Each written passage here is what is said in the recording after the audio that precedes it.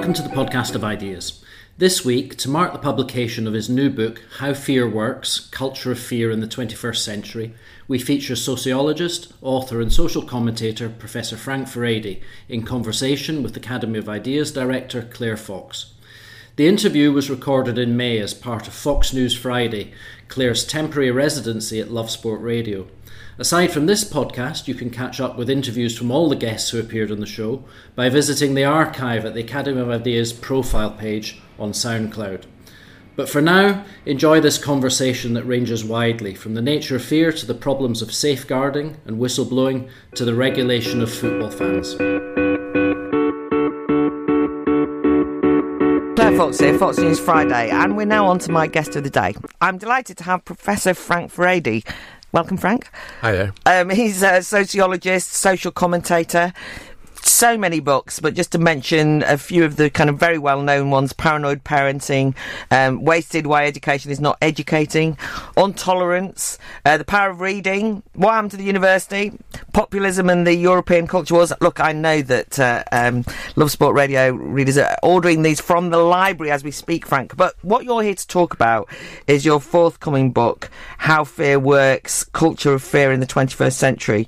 I'm particularly fascinated by a climate at the moment of kind of scaremongering and moral panics and kind of a sense of people being quite fearful and frightened.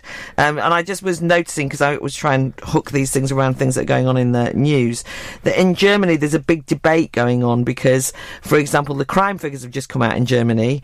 Broadly speaking, crime is going down, but the fear of crime is going up. And we're kind of familiar with that kind of debate here. Somewhere becomes safer and everybody's more scared. Just kind of give us some headlines as to what you think goes on in those kind of instances. Well, I think what has happened is that fear is no longer linked to any specific problem or is no longer linked to any specific threat. One of the interesting things that I've been working on is why is it that fear has become detached from any specific experience and has acquired its own autonomous, independent character. And, you have a situation where suddenly people all start talking about the threat of a particular problem. You have a variety of new panics being initiated almost every single week. And in my own work, one of the things I find that's particularly troublesome and also very interesting is that fear has become almost a vocabulary, a language through which we express our views of the world. And very often the only thing that distinguishes different political parties, different politicians, different individuals from one another is what it is that they fear, what is they think is particularly dangerous. And this is what we debate. We all agree that there are all these dangers out there. We just disagree on which one is more important than the other. Well, I think that it's like, I suppose it's just trying to untangle it, because there are some things that are real and there are some things that are not real. So, even though I was just talking about German crime figures going down, I mean, here, this is a London station, and if you look at the London Met figures, there is a troubling rise in serious crime in London. I mean, at least murder rate is up 44%, 23% increase in gun crime, 21% increase in knife crime in the year to March. And we all know, kind of worried about young people at the moment. But then, on the other hand, if you look at some other figures, that's actually amazing that there's actually been a fall in transgender hate crime down 13%, a fall in anti-Semitism hate crime down 5%, and there's actually been a fall in the number of incidents of domestic abuse. And guess what? The things that get all the headlines and that people talk about all the time are falling. So it seems to me as though the statistics and the truth doesn't matter, does it? Well, it doesn't. When it comes to fear, what matters is the propaganda, is the belief. I mean, fear is very much linked to our subjective beliefs and our emotions. And I think what's very interesting is that, as you say, there are often some very real threats out there, but very often they're not particularly sexy. And I remember traveling in Africa, and a lot of Africans were telling me, why is it that you Westerners never talk about malaria? Because that's something that we are concerned about. You seem to be much more concerned with the AIDS, for example, which is a very sexy European disease in their eyes. And I think what they were really getting at is that, what we decide to be the threat of the day or the threat of the week has got nothing to do with its objective reality.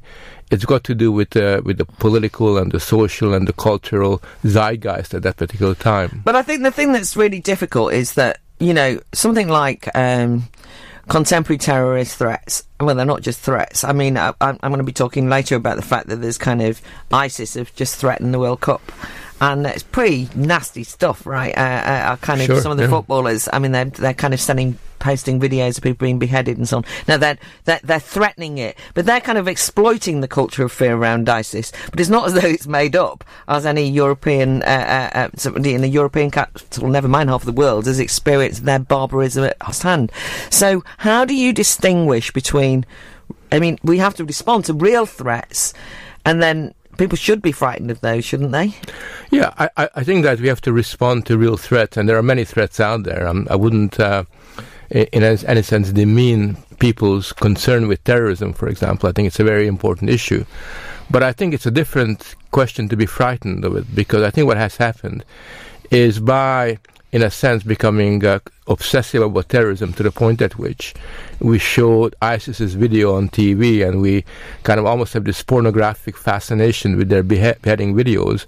We end up in a situation where all that ISIS is going to do is issue a statement, just get a piece of paper out, and everybody's going to be scared about it, and the whole of the World Cup will get reorganized around the possibility that something might occur. And I think when we do that, then we end up terrorizing ourselves. We don't need terrorists to do it for us. And I think one of the arguments I put forward in the book, that there's a difference between dealing with terrorism smartly, intelligently, and ending up in the way that we're doing, is terrorizing ourselves and ending up being complicit in our own paralysis. I mean, one of the things that's tricky is how to deal with some of these things. I mean, say, for example, we talk about the knife crime and gun crime. Then there's a kind of, we should have more police on the street. By the way, not necessarily to catch anyone, but that's because it's reassuring, people will say. Or what we've got to do is have less sensationalist journalism and give the facts, although that doesn't seem to work. But then you also get people exploiting it, like politicians sort of saying, we need to regulate, we need to clamp down on the internet, hate speech and things that are frightening people. So it's kind of used opportunistically. So trying to untangle that, how you kind of make people to be less scared. Well, it seems to me that the key thing is to rely on ourselves. I'm a big believer in communities building solidarity and ensuring that the young people are safe, ensuring that young people are discouraged from going down this particular road of committing a knife crime. I really believe that the really important thing is to get people educated to understand that at the end of the day, you know, the only people that will really watch their back are their neighbors and family members, and that in the end, what police tend to do is what we call impression policing, where they kind of show up, they reassure people that everything will be all right, but at the end of the day, they're not there when the real problem hits the fan. And so I suppose the other thing is just to recognise that even though when you're frightened, as you said, you shouldn't reorganise society around it, or, you know, that's the thing about the exploitation of it, that politicians do opportunistically politicise fear. Yes, I think we need to recognise that we are fearful at times, quite rightly so, but we've got to develop a tactic of learning to live with it and develop a community spirit that immunises us from its worst consequences. Let me tell you, LBC, losers, wrong, fake news, real lightweights, believe me. Love Sport, 558 AM. Claire Fox here, Fox News Friday, and my guest of the day today is Frank Furedi, and we're talking about the culture of fear. Frank, what I wanted to develop was this sort of idea that a kind of culture of fear has affected institutions and led to a bit of a risk-averse, watch-your-back mentality. There's a terrible story over the Easter holidays that came out of the teaching unions conferences, which was, that really kind of upset me. I thought summed it up, where a teacher was suspended from school when he was accused of groping pupils. He wasn't even there because he was on adoption leave. But the case went on for a year. The school suspended him for that whole time. While it was being investigated, the child was taken away from them. They spent years trying to adopt this child, and now they'll never get that child back. And his own son, teenager, he can't spend any time on his own with him. And he's not guilty with it. I mean, completely clear of the allegations. And what really upset me was the behaviour of all the different institutions. Everybody scared that they might be seen to be. So I know that's a kind of stretch on the culture of fear, but you know, that kind of institutionalised fear that somebody might think something's happening, all in the name of safeguarding as well, and the whole safeguarding is a reaction to fear. So just any comments on that kind of issue? Well, I think that's become very prominent, the way which institutions end up watching their back, and their motto is, regardless of its human consequences, it's far better to follow this process, this piece of paper that somebody published, in a different world, who has got no idea what's really going on. And I think one of the dangers that has occurred is that institutions, what they basically do, have got no incentive in telling somebody, we know you're all right, we know you, thoroughly, we've been working with you for years, we know you're a nice guy, and there's absolutely no problem with you. Instead of following their genuine human instinct, what they end up doing is basically isolating, ostracizing, and marginalizing an individual. And the human costs of this are really, really high. I mean, I've known examples where parents had their kid taken away from them just on the hearsay that some doctor or a nurse or other professional suspected that instead of the football injury that their child received, the poor kid was beaten up. Even the other parents were saying, we saw the child get injured on the football field. Nevertheless, the parents were in hot water for a very, very long time. And the tragedy is that once you're in this situation, you're kind of scarred for life, because people will always suspect you of doing something terrible to your child, even though you've been found to be completely innocent. But it just seems to me at the moment, particularly in relation to safeguarding in children, that everybody's frightened. So you've got the mobilisation of the fears of parents who undoubtedly, I mean, rightly, want to protect their children. So if they're having all these messages bombarded at them that your child is a threat of the local paedophile, but even the local football coach, but, anyone, or even sugary drinks on the one hand, then you've got institutions that are scared that somebody in their organisation might be accused of something. And then if you work in an organisation, you'll know this yourself. Somebody was just saying it earlier. The irony, that somebody was saying that you can't get people to mentor women in business anymore because men are frightened to mentor women in business in case somebody accuses them on a Me Too thing. So everyone is behaving like scared. So we're just completely frozen, aren't we? Yeah, we kind of developed this incredible distance between human beings. So a lot of academics are too scared to close their doors when they talk to their students. A lot of academics really watch themselves. They no longer allow themselves to make jokes and have these kind of, a drink at the bar in the way we used to in the past. And the quality of their education really suffers. But the experience that always haunts me, I remember about 15 years ago when my son was injured on the football field, I took him to emergencies, and there were all these other parents there with kids with broken bones, and they were all, in a sense, talking to each other. They were laughing, making jokes, but I hope social workers are going to come and take our kids away. But even though they were joking, they were actually deadly serious and deadly worried and very defensive when they were talking to the doctor. And that is not good for anybody. No, well, it's also the case that young people sort of internalise this. On the one hand, either kind of see all adults as dodgy, but also because they're young, they can exploit it as well. So somebody was, some sixth former was telling us recently about a teacher put their hand on the shoulder of a pupil. I mean, hand on shoulder, right? And sort of said something witty, and the student turned around and said, "Oh, is this a Me Too moment?" Right? And you know what I mean? Anyway, somebody else in the class then reported the jokey exchange. You know what I mean? So everyone's defensive, then it gets reported, and of course, guess what? It got disciplined. Yes, I think these days, the bizarre things you can get disciplined for, I think basically what it says is you can no longer be uninhibited, you can no longer be yourselves. You always got to watch yourself, because nobody is going to back you up when push comes to shove in these situations. Yeah, I mean, I suppose the only other thing is just the converse of the artificial way that people try and deal with this, because I think that people now do recognise that maybe we've gone too far in a way of scaremongering around children and play, for example. And the very first show I did, I had Dr. Helena Goldberg on, I think you know, and I was asking her about this new phenomenon, would you believe, of risky playgrounds, where they're actually making playgrounds more risky to try and inculcate young people with a sense of risk-taking, and, whereas you couldn't play conkers a few years ago, now it's almost compulsory conker playing.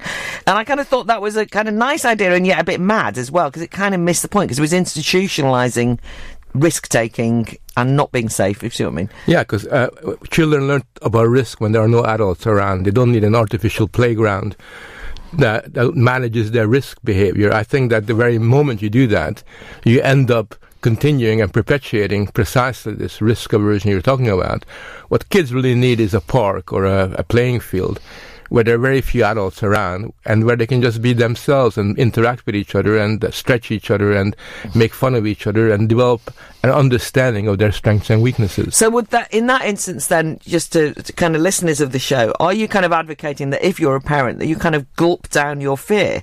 Because undoubtedly children are vulnerable in many ways, from the baby through to infants and so on. I'm not suggesting we throw lots of infants near the side of a cliff, but nonetheless, you have to kind of say to yourself, I know that my child might get run over, but I'm going to just hold my nerve. Is that kind of what you're encouraging?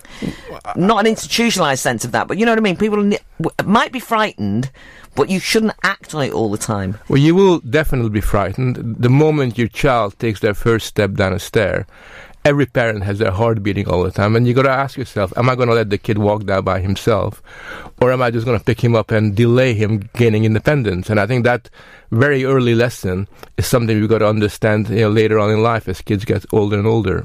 I've never cheated in my life, I swear. Just ask my asthmatic cycling friends. They know, believe me. Claire Fox here, Fox News Friday, and we just got a few minutes with my guest Frank Furedi before the news, although he's going to come back and join us after the news as well. But we're talking about a culture of fear, and I just wanted to tell listeners about a story that's been in the newspapers in the last week or so, and then ask Frank about it, this is an academic, Richard Ed Lebo, who was over at a conference in America, and he's over the last couple of weeks faced disciplinary hearing because he did this unbelievably unforgivable crime, which was that he was in a crowded lift with people, and somebody from the back of the lift said, "What floor?" And he said, "Ladies' lingerie." Now, it seems to me that reply indicates something about his age. It might indicate that he's not particularly good at telling jokes, but what one would not have anticipated would be that it would turn into an international incident in which an academic of long-standing and great respect would be treated as though they were a misogynistic threat to all women and so on and so forth. And I suppose what I wanted to ask you, Frank, was what really struck me was the lift was crowded full with academics. One woman in a crowded lift, who happens to be a professor of women's and gender studies, but I say no more, actually didn't say that's a stupid joke, but actually waited and then went and reported it to the authorities.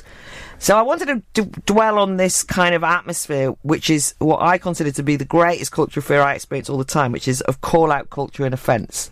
And academia is particularly bad at it. But any comments on that story initially? Well, there's two things. One is it reminds me of my youth when I lived in Stalinist Hungary, where people routinely reported other people to the authorities behind people's back. They never said, "Why did you say this?" They simply went to the police and said, "So-and-so had made this anti-state remark, something should be done." And I think that this kind of reporting of people very much smacks of a self-totalitarian impulse, which is what's really worrying. But even more worrying is that people like her, and there are a lot of people like that in academia, are just looking to be offended, or basically they have this kind of radar out there, and the slightest possibility that a particular sentence or a phrase could be recast as an insult, as an offensive threat to them, is then sort of treated as a cultural crime. And I think what is particularly concerned of me is I like jokes, I like humor. I know that very often you and I and everybody else will make the wrong type of jokes. We often insult people by mistake. Sometimes we insult people intentionally, but that's part of humor. Humor is really about the free flow of ideas, of laughing at each other, of laughing at ourselves. And it seems to me that if we then empty humor of meaning by regulating it, by forcing people to watch their words, we do and fundamentally undermine the quality of life for people. And I do think that these individuals who are reporting others for the jokes that they made are really the ones that should be sort of targeted and with real sort of misanthropy, that a real loathing of human beings and of humour. I mean, that's the thing that struck me. I mean, it really reminded me a little bit, anyway, of what happened to Sir Tim Hunt, the cancer scientist who kind of made some kind of off-guard, jokey comment when he was speaking at a conference in Korea about girls crying in the labs and falling in love with people. And even though his defence was it was a joke, everybody said, no, it indicates. But listen to this from Professor Sharoni. I mean, talking about humourless, right? She says, the issue is not the intent of the comment, nor the content or historical cultural context of the joke. What we should be talking about is systematic sexism and racism and other isms, and the persistence of misogyny in the workplace, and the violent response of men when they are held accountable. All he was asked to do was to apologise. So she's turned an asking of an apology into violence against women. I mean, talk about humourless as a response, but that's kind of scary talk. You can escalate a small trivial incident into what is effectively a historic abuse of women, race, everybody. Well, escalation is an understatement. I think what happens is that these days the word violence is attached to all kinds of experiences that in previous times would have been seen as fairly normal, as unexceptional. And I think that these days violence has got such a subjective character to it that it's no longer has any kind of real meaning. And what's even scarier than what you said is the assumption behind it, is that whether something is violent or not is determined not by the intent of that particular individual, but by how somebody interprets it. And if you happen to interpret a stare or interpret a remark as a form of violence, then you are the only person. You get to decide whether it's violent or not. And that kind of monopoly over truth, which is what she's really claiming, is to me a symptom of a soft totalitarian impulse of basically saying, I get to decide everything about how we live our lives. I mean, it basically says that context doesn't matter. It doesn't matter how you can explain something. I will decide. And so something can blow up in that way. And it strikes me that that's something that none of us are going to be able to negotiate or live with very easily. Love Sport on 558 AM, online and on digital radio. Fox News on Friday with Claire Fox.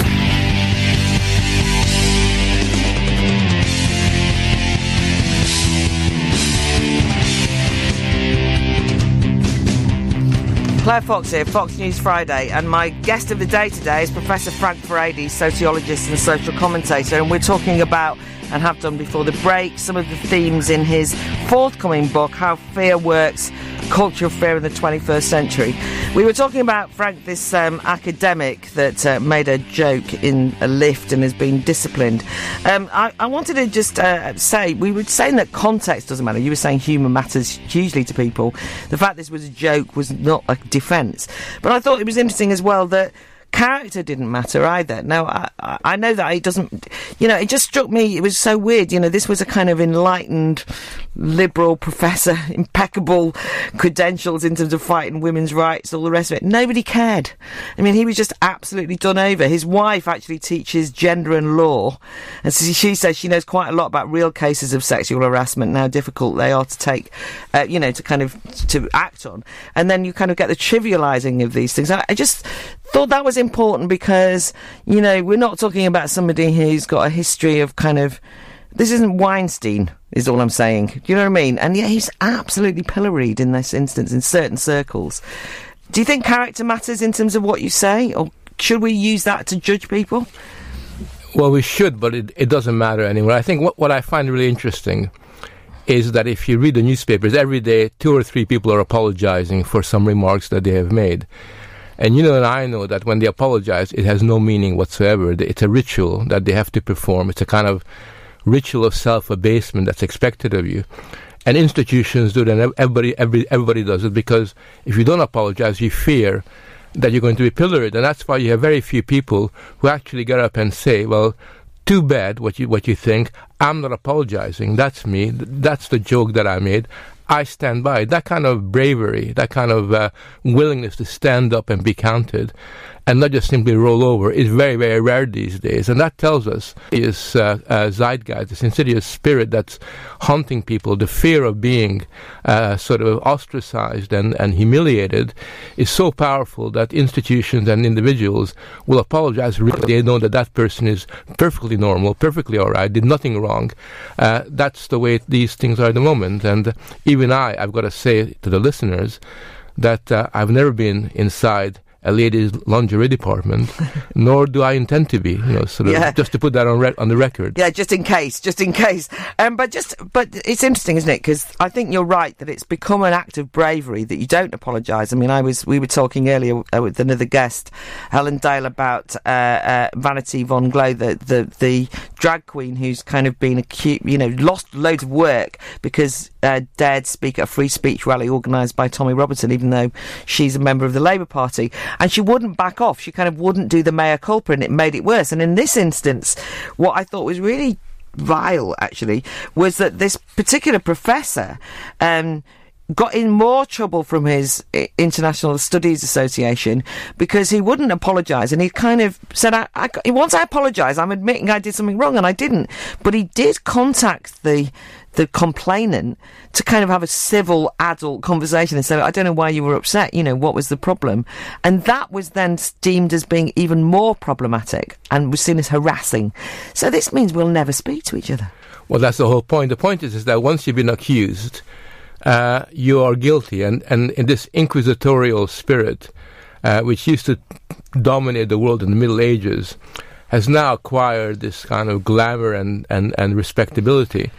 And we've now lost sight of the fact that at the end of the day, basically judge people to be guilty and basically refuse to allow them to engage or to converse with the people that has attacked them or has kind of reported them. Then what we end up is a very, very horrible situation. And in academia, unfortunately, bravery is in very, very short supply. I often fear for the future when I talk to my fellow professors, who very often confide in me, and they say, Frank, I'm really glad that you're saying what you're saying, but we are not in a position to do what you're doing because we're worried about our jobs. And I tell them, actually, we don't live in the middle of a Stalinist era. This is not Nazi Germany. You could stand up and be counted.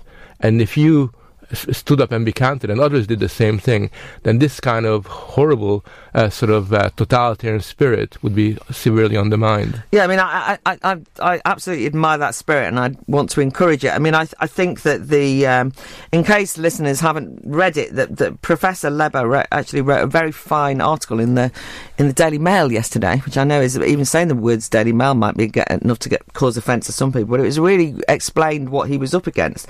But what to note is that he was an International Studies Association Distinguished Scholar of the Year only a few years ago, and now they're kind of hounding him out and trying to shame him.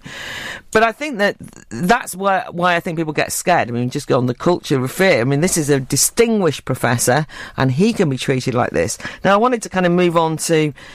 It's a similar kind of snitching story amongst students, which has very much disturbed me over the last week or two, which is that there was a group of students at Warwick University who were involved in a private Facebook group, and in their banter, a lot of it was very unpleasant banter, by the way, because it's been revealed now.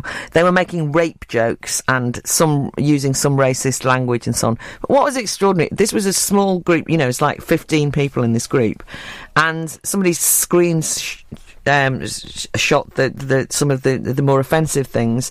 They've been reported, they've been suspended from the university, their careers are ruined effectively. Faces all over the place, humiliated. And what really dawned on me was not that I was shocked by what they were saying, although what they were saying was quite shocking, but I was really shocked that students would be aiming to get their fellow students kind of done over like that, and that was the main thing that we had to kind of take from this, was you as a responsible citizen have got to report when people say bad things. That creates a climate of fear, doesn't it? Well, it does, and I remember in my youth there was a basic rule which everybody adhered to, which is that no matter how much you disagree with somebody, no matter how much you hated what they did, you would never report them. I mean, there was a basic solidarity between our peers. And that allowed us a certain amount of freedom. It gave us a certain amount of confidence that we can make our way in the world. And today what we have is a reporting culture. And I think it's very interesting because the word whistleblowing has been celebrated, and the argument is that whistleblowers are these heroes of the day. But the whole term whistleblowing now means something very different than in the past. Because in the past, it was something you did very rarely in exceptional circumstances, where you as the whistleblower paid a very, very high price for revealing something that other people have done. Today, whistleblowers don't pay a high price. They're celebrated, and they're not whistleblowers, because what they do is create a situation where other people pay a high price, the ones they kind of informed on. So the whole informing culture has totally altered the way it was in the past. Claire Fox here, Fox News Friday, and Frank Frady and I are having a very interesting conversation about a kind of call-out culture, being frightened to speak our minds, a kind of a tendency to report things and snitch that's become institutionalised, that whistleblowers are no longer the brave ones, and because actually they're calling on other people to be disciplined and so on. But one of the things that, in relation to this Warwick University story, Frank, of the 11 students who've been suspended by the university after they were complained about by people in a private messaging group, is that it's now led to a panic on campus, right, about women. So this is the headlines from the newspapers. I've never felt more threatened. Girls at Warwick speak out against the boys' group chat. And 2,000 people signed petition to increase the punishment of the 11 Warwick rape joke boys chat boys. So then I thought, God, this is worse. So you've got a climate of fear by having a private conversation amongst your mates, even if you're behaving badly and on PC and saying horrible things, because somebody might report you. But then this leads to an exacerbated atmosphere of everybody's a rapist on Warwick University, they're all racist and so on. And so it's just like, that's why I'm saying about things escalating. You can't get anything to ratchet down. Yeah, in my book I write a lot about this, because what you're describing is what I call the performance of fear. And what it means is basically you say, oh, I've never felt so threatened in my life as I do today. Oh, my campus is so dangerous and so risky. I dare not walk from my class to the library. And because of this kind of climate that's been created, where it's quite fashionable to tell people just how scared you are about everything, you're kind of performing fear. What you end up doing is you kind of creating the impression, which is widely held now, that universities are the most dangerous places in the world. I mean, that's the impression you get when you listen to the academics talking about universities. And these are the people who have got no idea what a dangerous situation is. I mean, Afghanistan is very dangerous. Many inner city areas, where you have a degree of violence, are dangerous. Traffic on the road is dangerous. But universities, compared to most other situations in the world, are very peaceful, very pleasant places, which is why these individuals allow themselves to perform fear with such abandon. But, one of the things I know that you're interested in, as indeed am I, is, and you make the point, I think, that the ascendancy of a culture of fear is paralleled by a cultivation of helplessness and a heightened sense of anxiety. And I think I was just illustrating that with that story of now young women on Warwick are scared because of hearing this kind of chat behind the scenes.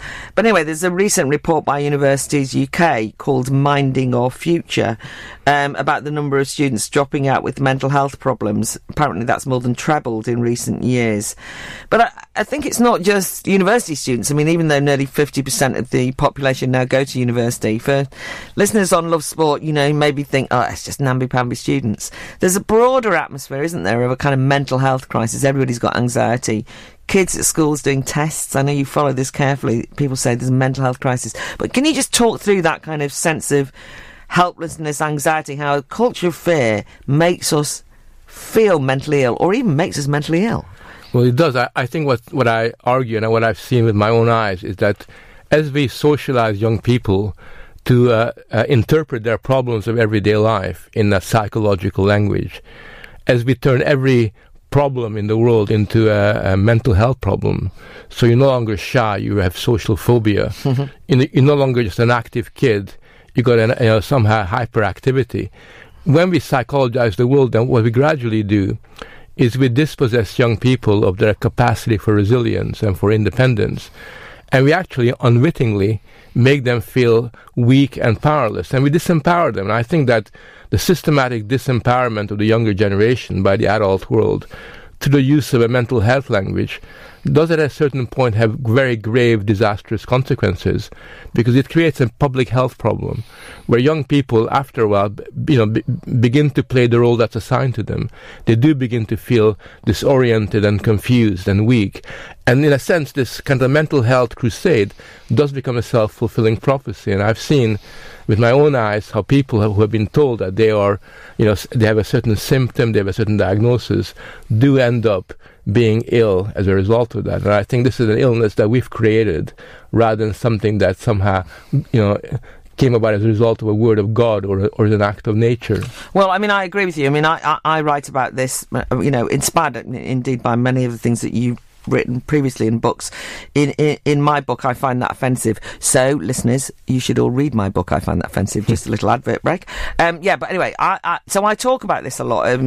This issue of mental health and the self-fulfilling crisis at a lot of universities and schools and so on. But the thing is, I can see how it happens, because if you kind of strip people of the wherewithal, if you kind of tell people that kind of words and language and so on are going to damage them and cause them psychological problems for the rest of their lives, and they're overprotected and overcoddled from, as you said earlier, about playing outside and exploring and learning boundaries, they actually can't cope. I mean, it's not a myth. I mean, they're not coping. So when faced with something quite pressurised, like exams or deadlines or life, because some horrible things happen in life, you can see a kind of real inability to pull out the reserves of strength of character that you need to kind of, just actually be a human being. But they haven't got it. They're very exposed and raw. And I really worry. I don't know whether I'm having my own moral panic, but I worry about them not coping. Well, so do I. And I think that obviously there are young people who are not like that, who are idealistic and strong. Loads, yeah. But I do worry. I mean, very recently I had a discussion with a group of 21-year-old kids who just started working, and they were all complaining about the pressure of work. And I said, well, what do you mean by the pressure of work? And what they basically meant was that they had to work 7.5 hours a day. And for them, that was just an impossible ask. And, when I asked, well, why are you stressed? What's pressure? Basically, it was about keeping time, arriving, at 9 o'clock or 9:30 and having to be there until 4:30 or 5. And I think the way they described their work experience was bizarre, because they were describing a very laid-back, normal work experience, but they were using a psychological language to explain their own illness, their own inability to deal with that in mental health terms. And I think the fact that they've done this is not their fault. I think the adult world has created the situation. And you were talking about, obviously these are trends, generational trends, but it doesn't mean that therefore every young person under 25 is kind of on the brink of a nervous breakdown or anything. But what it does mean is that the whole language and the whole prism through which we see things, and I think that then affects other young people. So a lot of the people that the Academy of Ideas works with, and you're obviously very resilient and are actually frustrated by these trends and wanting to challenge them, but they actually get silenced as a kind of chilling example, because if they try and challenge some of these trends, they're accused of being psychologically harmful to people, and people will say, well, if you're triggering me, or I can't listen to this. And so it kind of becomes it also becomes an opportunistic way of closing down discussion as well. Yeah, and you get accused of being in denial. If you basically say that, I'm coping all right, there's no problem, people accuse you of somehow being dishonest and unable to acknowledge your inner mental pain. And I think that there's this weird idea that if you're getting on with life and you're happy and you're, sometimes you have setbacks and sometimes you feel sad, but you don't sort of report a mental health diagnosis, that somehow you're even worse affected by mental illness than the ones that are openly talking about it all the time. Yeah, I think as well, the other thing that happens, though, is that people accuse you of being inhumane. I kind of recently spoke at a psychotherapist conference. More familiar with speaking at the National Psychotherapy Conference, maybe. But anyway, they split the room, by the way, because there was mixed views. But some people sort of saw me as a kind of brutal, inhumane person who doesn't care that young people are self-harming. That I personally was kind of responsible for kind of student suicides and my lack of care, or my kind of, and that sort of thing. As it happens, interestingly, other therapists actually admitted that they were seeing more and more young people who had a sense of their own fragility and vulnerability based on very difficult psychotherapists to dig deep into the psyche, when what people were saying was, I'm so distressed because I'm facing exams, because even they thought, well, you don't need a therapist, you need to get over yourself. You know what I mean? So you kind of got a mixed response. Well, in fact, I know a lot of therapists who are horrified by these developments, because the point that they make is that by basically artificially creating a public health crisis, we're diverting resources from people with real chronic mental health issues, and there are people that are really suffering and they don't get the resources they need on the national health, because we're spending all this time in a sense kind of creating problems of our own making. Claire Fox here, Fox News Friday. I've got Professor Frank Furedi here. He's a sociologist. People assume that people like you, who are very important public intellectuals, don't know anything about sport. But it ends up that you're a Spurs fan, and that actually you might have something to say. Mind you, that doesn't necessarily mean you know much about sport. But anyway, tell us about being a Spurs fan, and I particularly want you to mention the controversy that there sometimes is about the self-description Yid Army, because I know you've written about that as well. So anyway. Well, I should begin by saying that I hope I sell a lot of books, because I just got my season's ticket for Spurs. And it's a lot of money, so I need to cover that. I am a Spurs fan, and I love going to the game. I go to every single home game and a few away games when I get a chance. And I'm particularly delighted, as you know, that the England team in the World Cup has got 5 of us playing for them. The whole spine, from Harry Kane all the way to the back, is kind of manned by Spurs football players, which shows you the contribution that our team is making to English football. But more importantly, as you're asking, I'm a member of the Yid Army, and I really resent the fact that people have said that our slogans are in some shape or form anti-Semitic. It cannot understand how, for us, being part of the Yid Army is a source of pride that's got a long-standing legacy. It's something that we feel very, very good about. And I want to assure all you listeners that no matter what kind of rules and laws are brought into being, people will go on shouting about the Yid Army, because it's in our DNA, in a sense, to be like that. And I just wish people would stop trying to regulate the way we live our lives as football fans, and go on and do something a little bit more constructive. Right, so that's very interesting, because I'm about to be joined by my colleagues Adam Rawcliffe and Jeff Kidder, my regular crew actually on the sports and politics section. And one of the things that we try to do the last half hour of every show is to look at what happens when sports turned into a political football. Get it, everybody? But anyway, the kind of politicisation of sport. And one of the themes, actually, since I've been doing this show has been the kind of sanitisation of football in particular, the kind of no-standing, the regulation of what fans sing and so on and so forth. And I think that kind of Yid Army argument is part of that, isn't it? But just in terms of going to the football, maybe because we've been talking about people behaving informally and privately chatting on Facebook and getting reported, going to the football where you let off steam and as fans often chant inappropriate sectarian things, the state and football clubs are all over this now, trying to stamp it out. They're stamping out spontaneity, aren't they? And really being a football fan. I think so. And I think that this is something that is deeply resented by fans, and people often rebel against it. I was very delighted at the last match in White Hart Lane last year, when that was going to be the end of the old stadium, when everybody stood up all the way through the game. Nobody was sitting down despite all the rules. And when the game ended and we beat Man United, everybody invaded the pitch. And that was done without any discussion. Nobody talked about it. But people felt that they could be themselves for this one particular game. And I think that what that indicated is that for many of us, being a football fan is being open to being able to express ourselves in terms of who we are. And I think that to deny us that kind of right is extremely dangerous